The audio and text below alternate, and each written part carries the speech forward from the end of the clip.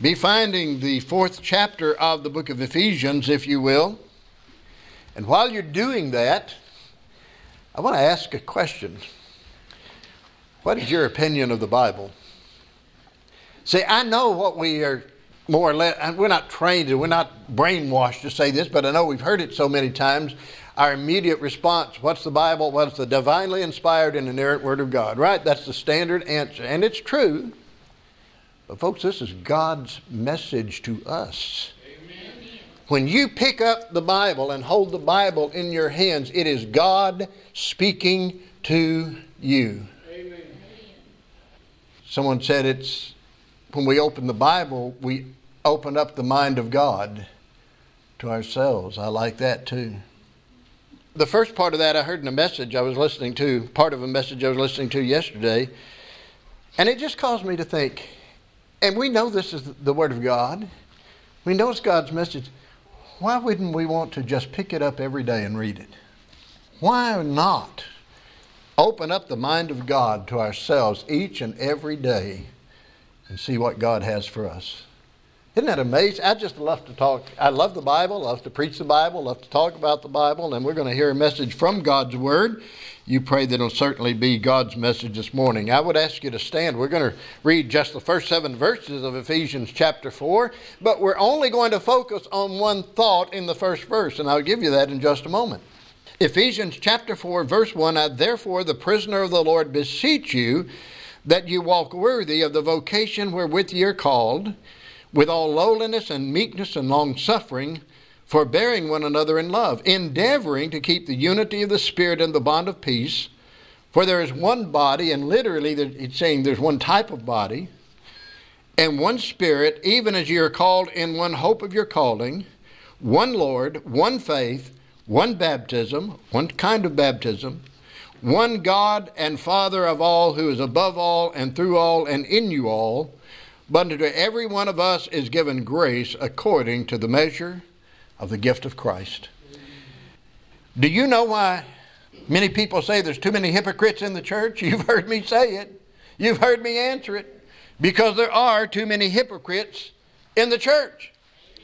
Because too many professed believers do not walk worthy of the vocation wherewith they are called. Look at verse 1, and I'm going to center on this first verse as we look at this message this morning. I therefore, the prisoner of the Lord, beseech you. You know what beseech is? It's a plea. Paul's pleading with these folks at Ephesus. Later on, Jesus would say, you've left your first love.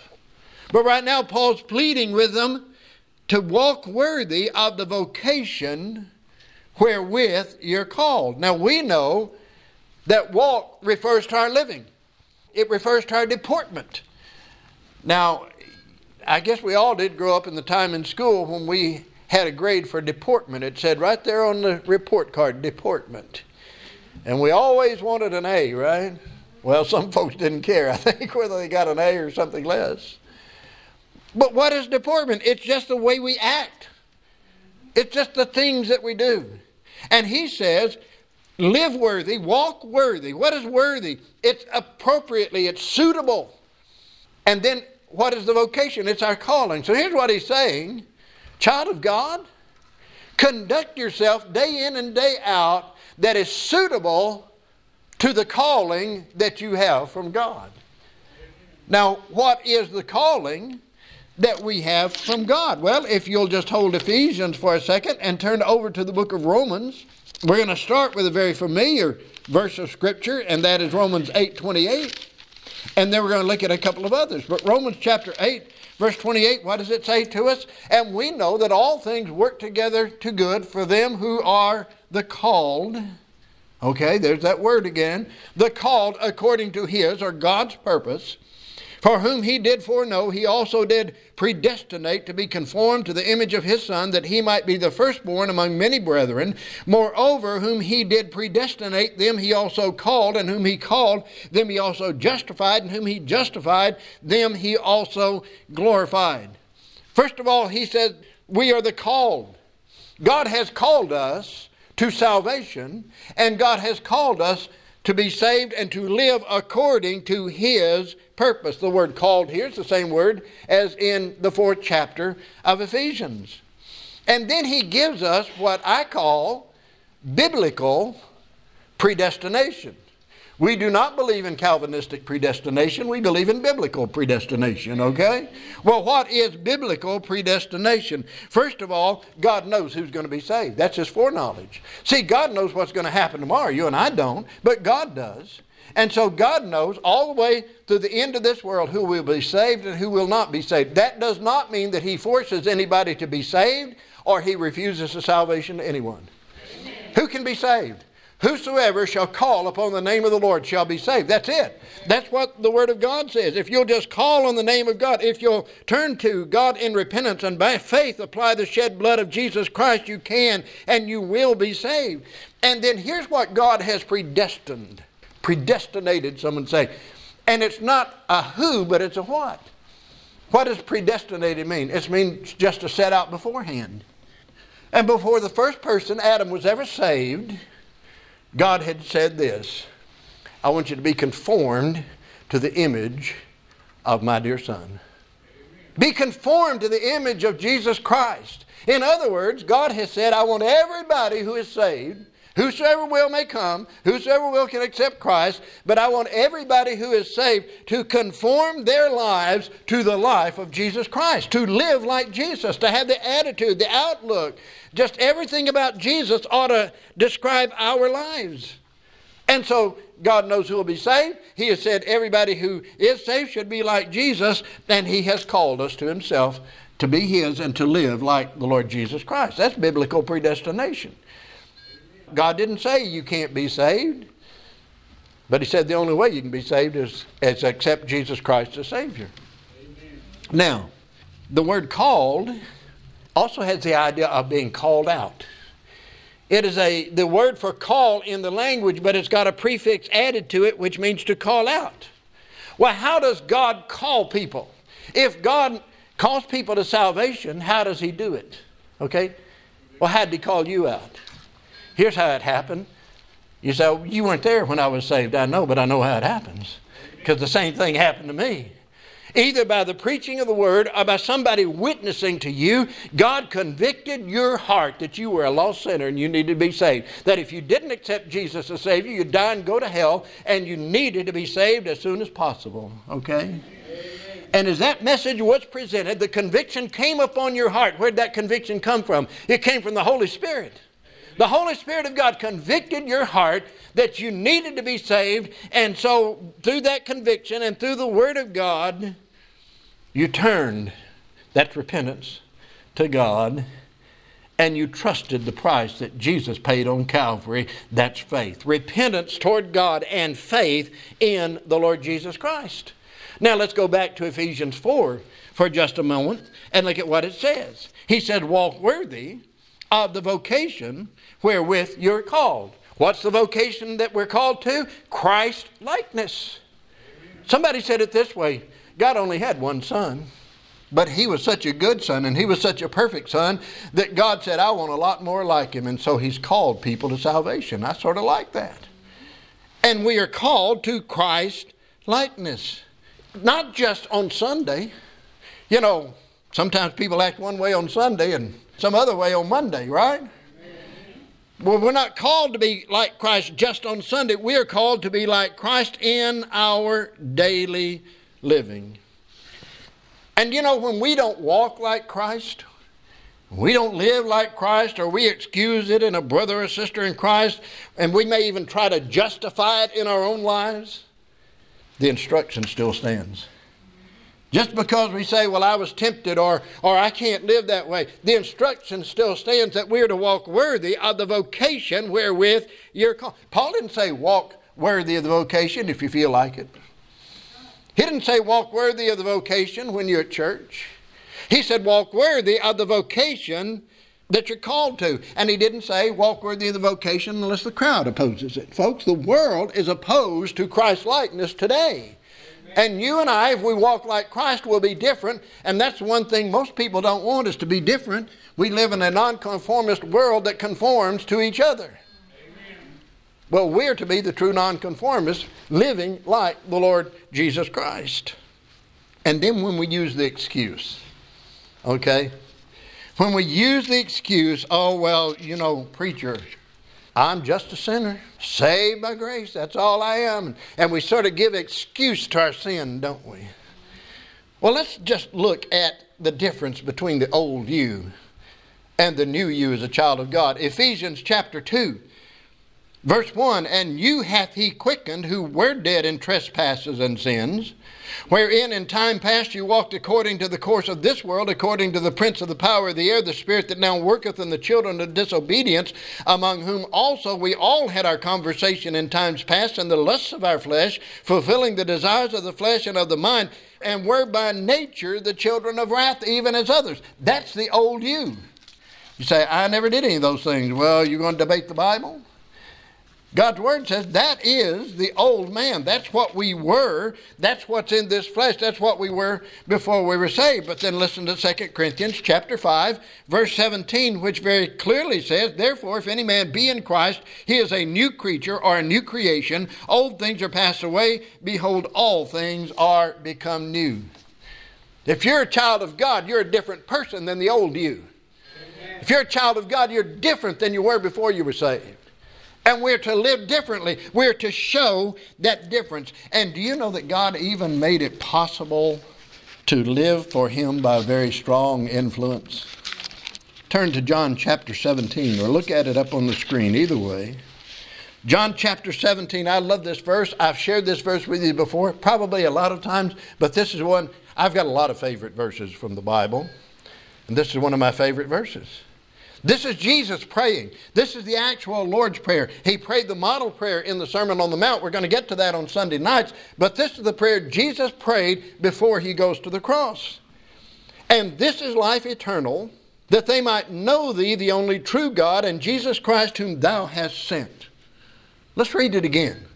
And this is life eternal, that they, He's talking about the saved ones, might know Thee, the only true God, and Jesus Christ whom Thou hast sent. Do you realize that most believers are missing the joy of eternal life because they fail to understand the purpose of eternal life? Right?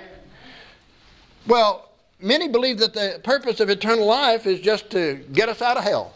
In other words, to them, salvation, eternal life, is just a holy get out of hell free card.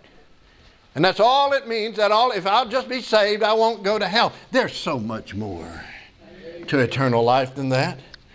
There's some who believe that eternal life is just meant to cause us to live forever. One of these days you're going to die and you want to live forever and ever and ever. Well, you need to be saved. You need to have eternal life. Well, that'll happen. But that's not the purpose. Some believe it's to allow us to live in heaven. Boy, you need to be saved. You have eternal life. You can't live in heaven if you don't have eternal life. Well, we'll live in heaven, in the presence of the Lord. But that's a result. That's not a purpose. And then there are those who think that eternal life is only good for when we die. Eternal life is only good for death.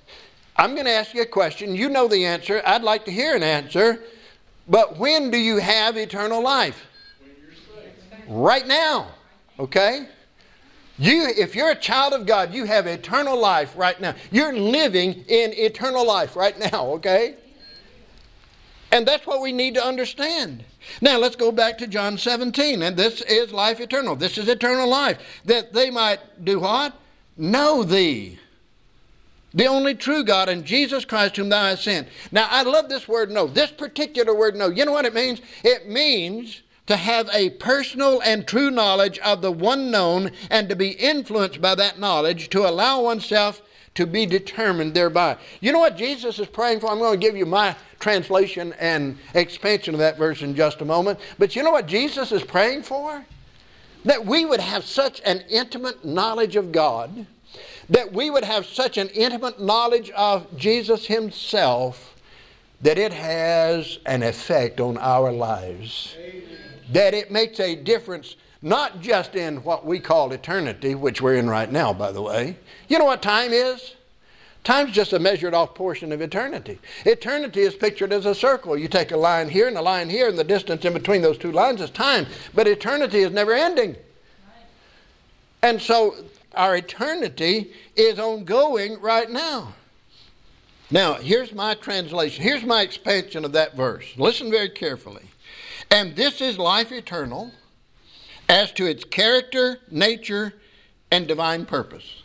What is the character, nature, and divine purpose of eternal life? That they, talking about the saved ones, might know thee, God the Father, the only true God, with a personal and true knowledge and an intimate and active relation, so that knowledge has an influence upon them, the believing ones, to the degree that they allow their lives to be determined or directed thereby. I walk so close to God. I know God so well. He knows me so well. I know Jesus so well that day in and day out I want to be right. I love the song, and our ladies played it as the offertory, Just a Closer Walk with Thee.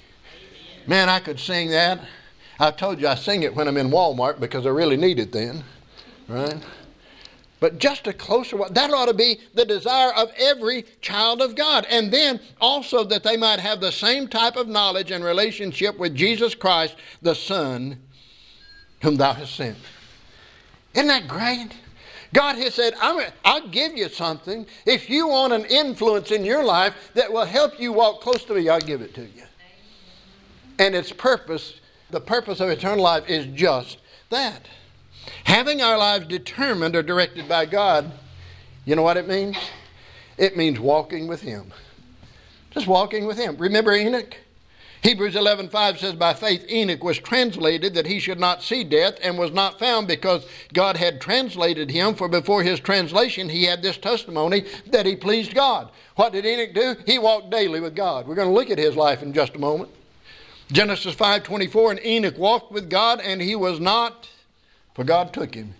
He just got so close to God. I've shared this with you before. A little girl said Enoch and God used to go on these long walks together.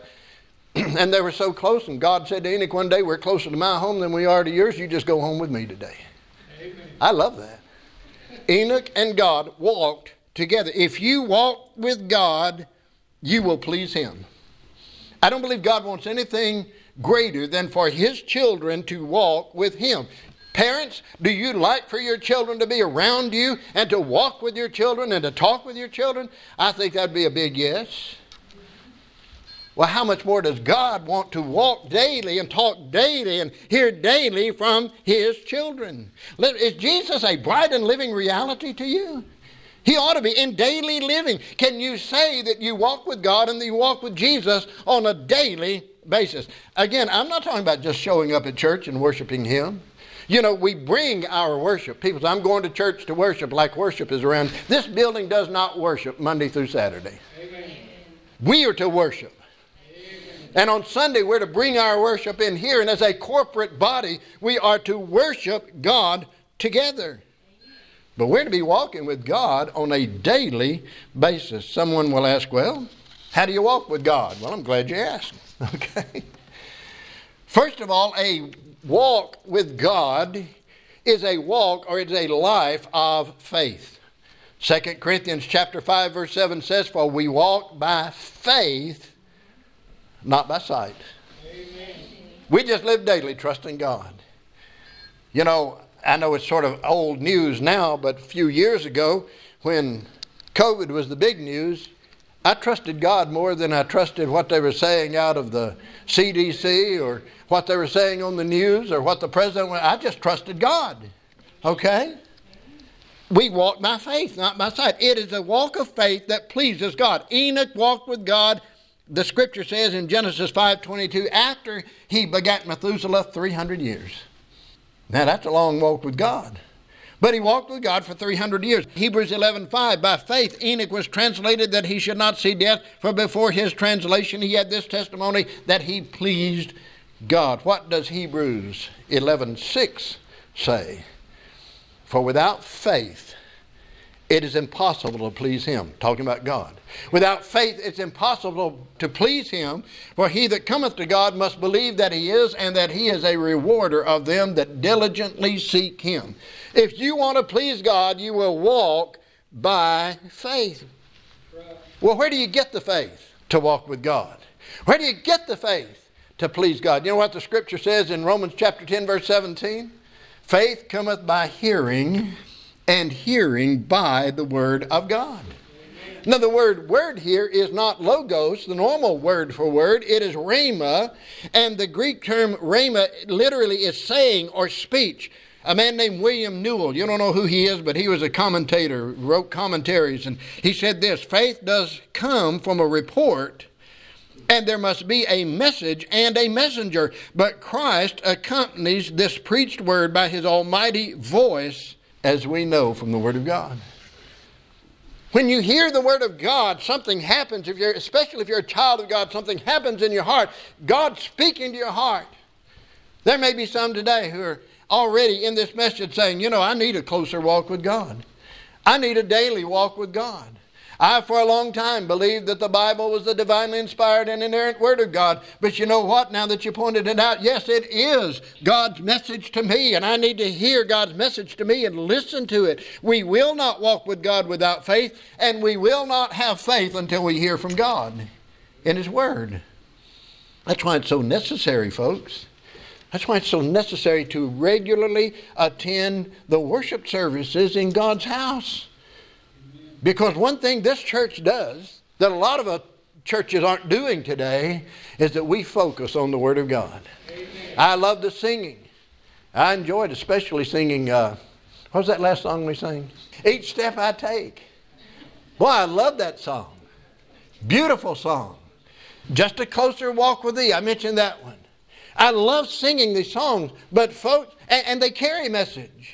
But they don't carry the message that the Word of God carries, and we focus on the Word. By the way, if you hadn't figured it out, we're not an entertainment church. Amen. We're not here to entertain you. You know what I confessed? Brother Truman and I were talking this week. I'm going to tell you what I confessed to him. I'm getting real serious right now. I said, you know, sometimes, some Sundays I just feel like I'm just giving a performance because of the feedback I get. Folks, I'm trying to preach the Word of God. And sometimes I just feel like folks think, let's see what the preacher has today. Let's see what he's going to do today. I probably shouldn't have admitted that, should I? But if all we get of God's Word is what we get on Sunday, folks, it's like trying to work a 40-hour work week with one meal out of the week. You got to have the Word of God at home and not just come here. You got to spend time in the Word at home. Enoch was a contemporary of Adam. Adam was 622 years old when Enoch was born. Now, can you imagine that? Can you imagine maybe even Adam talking to Enoch about when they used to walk with God in the garden? Talking with Enoch about the fellowship that was broken when he and Eve sinned? Just imagine. But Adam was 622 years old. Enoch heard from God, and Enoch knew God, and Enoch walked with God. And you know what? Enoch became a forerunner of us being caught up in the rapture. Amen. Enoch walked with God and was not, for God took him. He was translated. Translated just means moved to another place, a different place. And so he pleased God with his walk of faith. But not only does it take a walk of faith or a life of faith to please God, it takes a walk or a life of fellowship. Look at what it says. Enoch walked with God. You know, Enoch didn't walk ahead of God.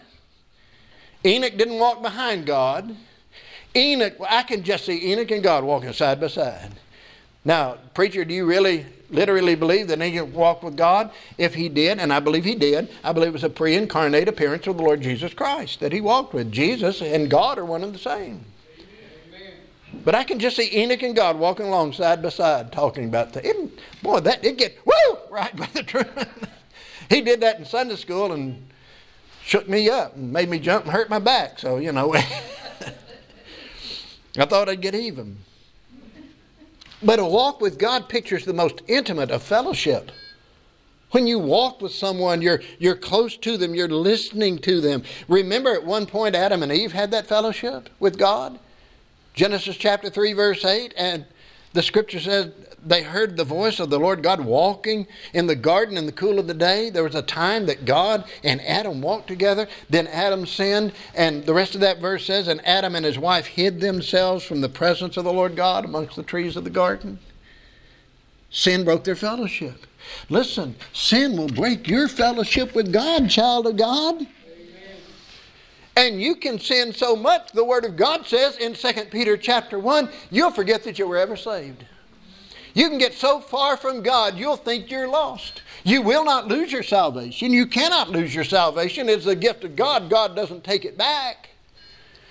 But you can reach the point that your life will be such, you'll say, I don't even know if I'm saved anymore. And God saved us again that we might intimately know Him. What does John 17:3 say? That they might know Thee, the only true God, and Jesus Christ. Again, that personal, that true knowledge, that intimate knowledge of God, and that's what God wants us to have. I love 1 John 1:7. But if we walk in the light, as God is in the light, we have fellowship one with another, and the blood of Jesus Christ, His Son, cleanseth us from all sin. Fellowship. It's a walk of faith, but it's a walk of fellowship. Fellowship with God. What do you have to have fellowship with God? You have to walk in the light as He is in the light. What are you talking about, walking in the light as He is in the light? Well, first of all, let me point out that the word walk here is in the present tense. Okay? What is present tense in the Greek language? It is a continual activity. We have to continually, if we're going to have fellowship with God, we must continually walk in the light as God is in the light. Every day, every morning, we get up and we just let God's righteousness control and lead our lives. And somebody will say, but Brother Jim, I can't do that. And you know what? You're absolutely right. In your own and by your own strength, you cannot do that. It is a walk of fellowship. Listen to what Jesus said in John 15:5. He says, I am the vine, you are the branches. He that abideth in me, and I in him, the same bringeth forth much fruit. Now listen to this. For without me ye can do nothing. Amen. Get ready, deacon. Folks, I can't preach. Amen. Thank you. Except by the power of God. Amen. Except by the power of Jesus Christ, okay? Jesus said, without me, you can't do anything. But what did Paul say in Philippians 4:13? I can do all things through Christ, which strengtheneth me. Without Him, I can't do anything. With Him, whatever God needs me to do, folks, I can do it. Oh, I can't witness. In your own strength, you can't. But if you'll let Jesus and God work through you and witness through you, you can be a great witness. I don't know if anybody has read the bulletin article this morning. I shared a portion with you some few weeks ago. I am not the soul winner I would like to be, because a lot of times I depend on me, right? And the only way to really witness of the Lord is to let the Lord witness of Himself through you. I said in that article, I am highly qualified to be a great soul winner. And so are you. Because I'm saved. I know why I needed to be saved, and I know how I was saved. I believe the Bible. I believe Jesus. I believe in God. I mean, I have all of the qualifications to be a great soul winner if I'll trust in Him. Amen. If I'll depend upon Him and let Him witness through me. Paul said in Philippians chapter 3, he said, I want to be found in Him, not having mine own righteousness. If you're going to walk with God, you got to walk in the light as He is in the light. You got to walk in His righteousness as He is in the righteousness. And Paul said, I want the righteousness which is of God by faith. That's what I want in my life. You know what I have? If I have any kind of quote unquote righteousness without that, I got self-righteousness. And we got a lot of Baptist folks that have self-righteousness. I'm glad a few folks agreed with me. We got a lot of folks like that in the world. And we don't need that. We need God's righteousness. It is a walk or a life of faith. It is a walk or a life of fellowship. But listen, it is a walk or a life of faithfulness. Genesis 5:22 again. And Enoch walked with God after he begat Methuselah 300 years and begat sons and daughters. Enoch didn't walk with God in an easy time, folks. If you look at Genesis chapter 6, you'll see the day that Enoch lived in. What did God say about man in that day? The imagination of man was on the evil continually. People were devising evil things, wicked things, sinful things. And man's wickedness got so great, God said, I'm going to wipe this world out. And we know that he did. Okay? That's the day Enoch lived in. So we don't have the excuse of saying, well, Lord, you know, it's a difficult day that we live in. And that's why I can't live for you. No. Enoch lived in a day at least as bad as our day or worse. And he walked with God. He lived for God. Our problems and our environment should not keep us from living for God. It should not keep us from walking with God, from witnessing of the Lord Jesus Christ. Yes, we live in difficult times, but have days ever really been easy for true children of God? I don't think they ever have. But preacher, you don't know the problems that I have. Listen, we all have problems. I've got them, you've got them, Adam had them, okay? That's 2 points in a poem about problems, okay? We all have problems. I can't think of anyone who had a greater problem than Job did. Job lost his fortune. Job lost his family. Job lost his friends. And what did Job say? He said, I'm going to be true to God. And he was true to God. He had problems. We have the ability through the Lord Jesus Christ to walk in faithfulness and faith and fellowship with God. The real question is, what is faithfulness? The word faithfulness comes from the word pistis, which means dependable, reliable. It means you can be counted on. Okay? I've shared some questions like this with you before, but if your car decides that it's just not going to start about 2 or 3 times out of the month, do you count it faithful, dependable? For a lot of years I've said this, the second time one leaves me on the side of the road, it's gone. I don't want a car I can't depend on. Because sometimes I have to get and go, sometimes in the middle of the night, and sometimes go long distances. So I want something dependable. Listen, if your refrigerator decides not to work about 2 times out of the month, probably right after you went to the grocery store, because that's when they'll quit, right? Do you count that refrigerator dependable? No, I wouldn't. I don't. So how about this? If you only serve God and live for God and witness of Jesus and read and hear His Word a couple of times out of the month, and come to church maybe once or twice a month, do you think God counts you dependable? No. Now I understand illness, I understand what we call providential hindrance and that sort of thing. But I mean somebody who's healthy and well and is not providentially hindered, and they just decide, I don't want to go today. God does not count that as faithful, folks. That is not dependable. So it's a walk or a life of faith. It's a walk or a life of fellowship. It is a walk or a life of faithfulness, and it is a walk of fruitfulness. A walk of fruitfulness. What's the testimony of Enoch? He pleased God. Okay? I mean, that's it.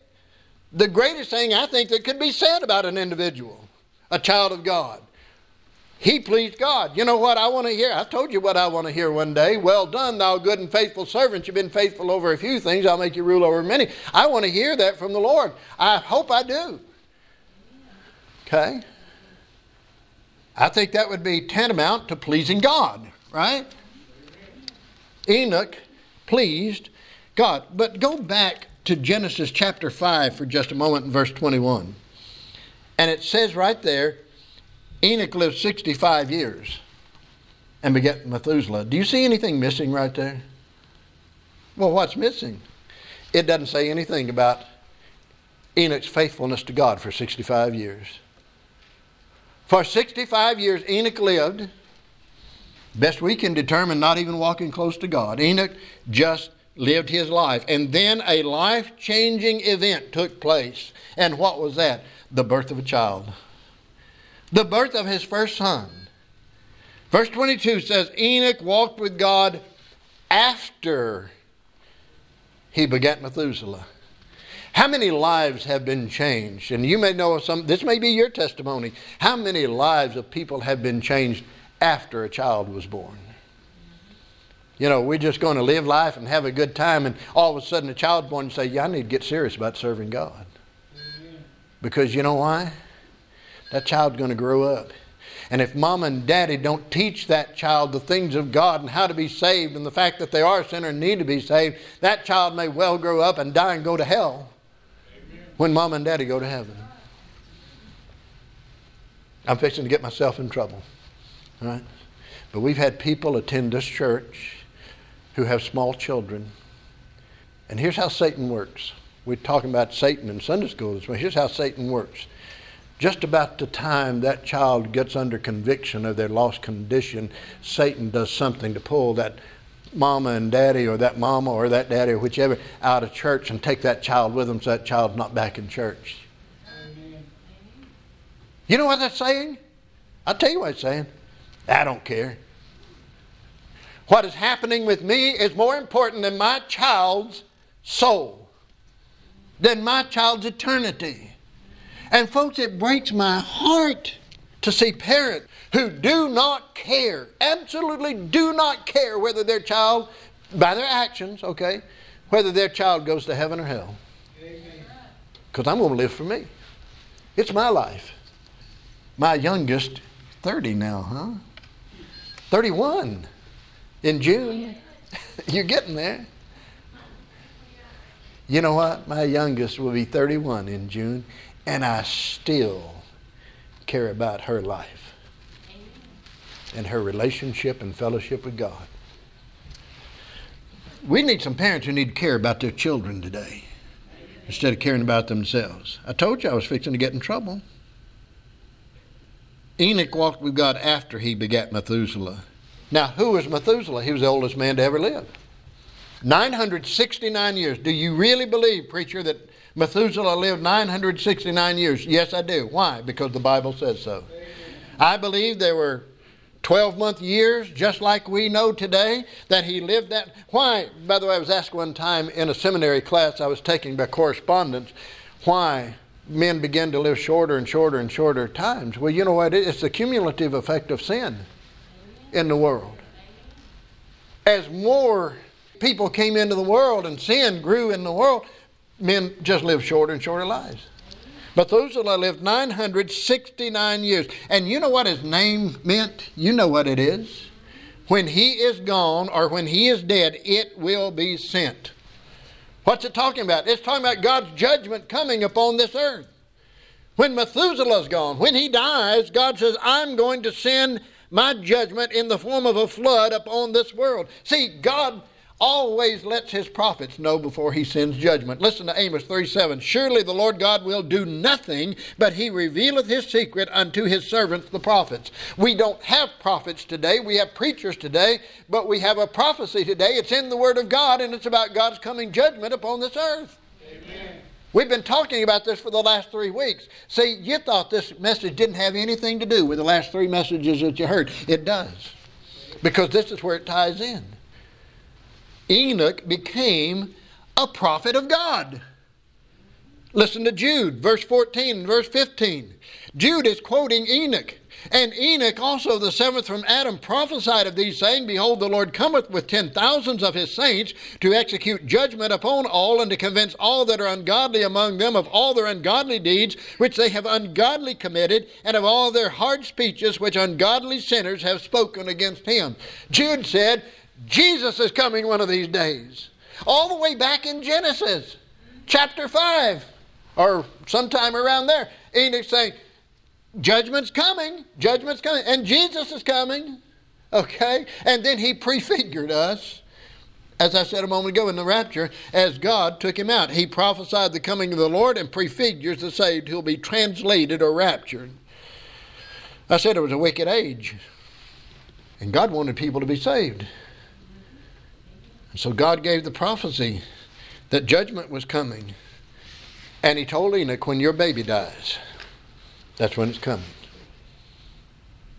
Do you know that the very year that Methuselah died, the flood came? Look very carefully. Genesis 5:25. Methuselah was 187 years old when his son Lamech was born. Just keep that figure in your mind. We're going to do some math this morning. I think I told Aaron we're going to have a math class in the sermon today. Methuselah was 187 years old when Lamech was born. You look at Genesis chapter 5, verses 28 and 29. Lamech lived 182 years before his son Noah was born. Now you just add 187 and 182, and what do you get? 369. So that's why math is important, all right? A lot of people don't like math. I love math.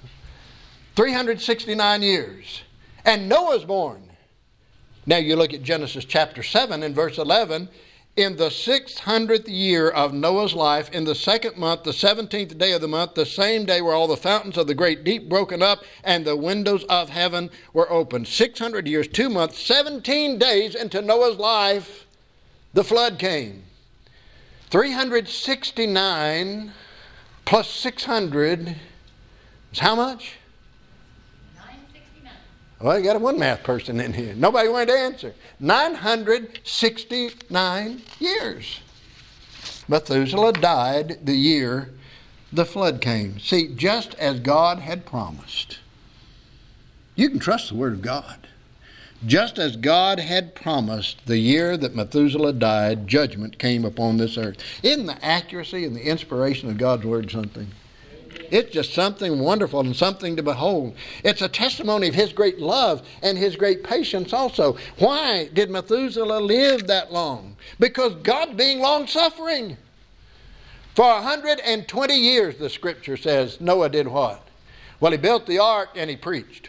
Noah's called a preacher of righteousness in 2 Peter chapter 2, verse 5. Noah was a preacher of righteousness, and he preached God's judgment, and he built the ark, and God wanted people to be saved.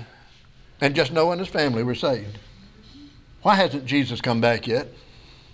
I mean, it's been 2,000 years. Well, several things. One day is with the Lord as 1,000 years, and 1,000 years is one day. It's only been a couple of days, right? In God's time schedule. But listen to 2 Peter 3:9. The Lord is not slack concerning His promises. Some men count slackness, but is long-suffering toward usward, not willing that any should perish, but that all should come to repentance. God wants people to be saved. God's holding off judgment. Jesus hasn't come back yet. What's going to happen when Jesus comes back? The saved will be taken out. 7 years of tribulation, such as never has been before, ever will be again, are coming upon this earth. And all of those who do not know Christ as Savior will suffer and will die lost. And God's saying, not yet. Not yet. In His foreknowledge, I think He's saying there's somebody else going to be saved. And not only somebody else, He knows their name. And He's holding off. And He's waiting. Just like Methuselah's aging, God is waiting. Because why? He wants more people to hear the message of repentance. That's where you and I come in. To hear the message of repentance and to be saved. Amen. Why did Enoch walk with God after he begat Methuselah? Enoch saw the end. Enoch saw that the end was coming. And like Noah, Enoch was moved with fear. So the Scripture says in Hebrews 11, Noah moved with fear. Built an ark to the saving of his house. And Enoch moved with fear when God told him the end is coming. And I know there'll be people who say, well, I don't really like a religion that's built on fear. You know what the book of Proverbs says? The fear of the Lord is the beginning of wisdom. Amen. We need to learn to fear God. People in America do not fear God today. Even most of God's people, I'm going to go out on a limb, even most of God's people in America don't fear God today, folks. Amen. You want me to go farther out on that limb? I don't believe most of the members of this church fear God. Amen. Not the way God wants them to fear Him, reverence Him. And, you know, I was taught growing up not only to reverence God, but you better be afraid of what God can do. Have you ever felt the chastening hand of God in your life? You ever been spanked by God? I never liked to get a spanking growing up. And I sure don't want to get a spanking from God. The person who doesn't fear God and His judgment has no wisdom. The fear of the Lord is the beginning of wisdom. And the fear of God is described as love on its knees. And I tell you what, it's better to be frightened into heaven than to be lulled to sleep into hell. Okay? And I think we've got preachers all over this nation today that are lulling people to sleep, and they're going to go to hell. Because people do not hear. Listen, Satan's real, hell is real, heaven's real, Jesus is real. So we want to believe on the good side of the heaven and Jesus. Yeah, I want to think about them. Well, you better think about what the other side is too. Amen. Just like Enoch, we're looking at the end. We're waiting for the end of this age. We're expecting the rapture, folks. I believe it could take place at any moment. You've heard that over the last few weeks. We're to pray, even so come Lord Jesus. That's what the Apostle John prayed there after God showed John all of the things that were going to happen. What was John's prayer? Well, come on, Lord. Even so, come, Lord Jesus. And if we really believe that Jesus could come back at any moment, you know what we ought to be doing? We ought to be laboring daily for God and for the Lord Jesus Christ. We ought to be praying for people who are lost. We ought to be praying that the saved would, to use a modern phrase, get their act together and get back serving God. We just ought to pray. We ought to spend time in the Word of God. We ought to faithfully serve God. We ought to be here unless providentially hindered every time this church meets, folks. Do you realize that when we come here, it's a testimony to all the people that pass by out there? If they pass by and there's not many cars here, they say, well, they don't believe that much, do they? Or they say, there's a church that's in decline. Or I wonder what's wrong with them. There used to be a bunch of cars there and there's not as many now. I wonder what's going on there. I mean, what they see is a testimony. Well, Brother Jim, do you think some of them would just stop in? I don't know whether they will or not. But your showing up here says, I still believe. And I still want to serve God. And if somebody is here or watching by way of live stream, and you don't know Jesus Christ as your Savior, I only have one message for you. It's the message Noah preached. It's the message Jesus preached. It's the message all the prophets preached. It's the message that the Apostle Paul and the Apostle Peter, and I just assume all the apostles preached. You know what it is? Repent. Judgment's coming. It may seem like a fairy tale, but it's not. Either this is the divinely inspired and inerrant Word of God, God's message to us, or it is not. If it's not, turn out the lights, lock the doors, let's leave. But if it is, and it is, we better listen to it.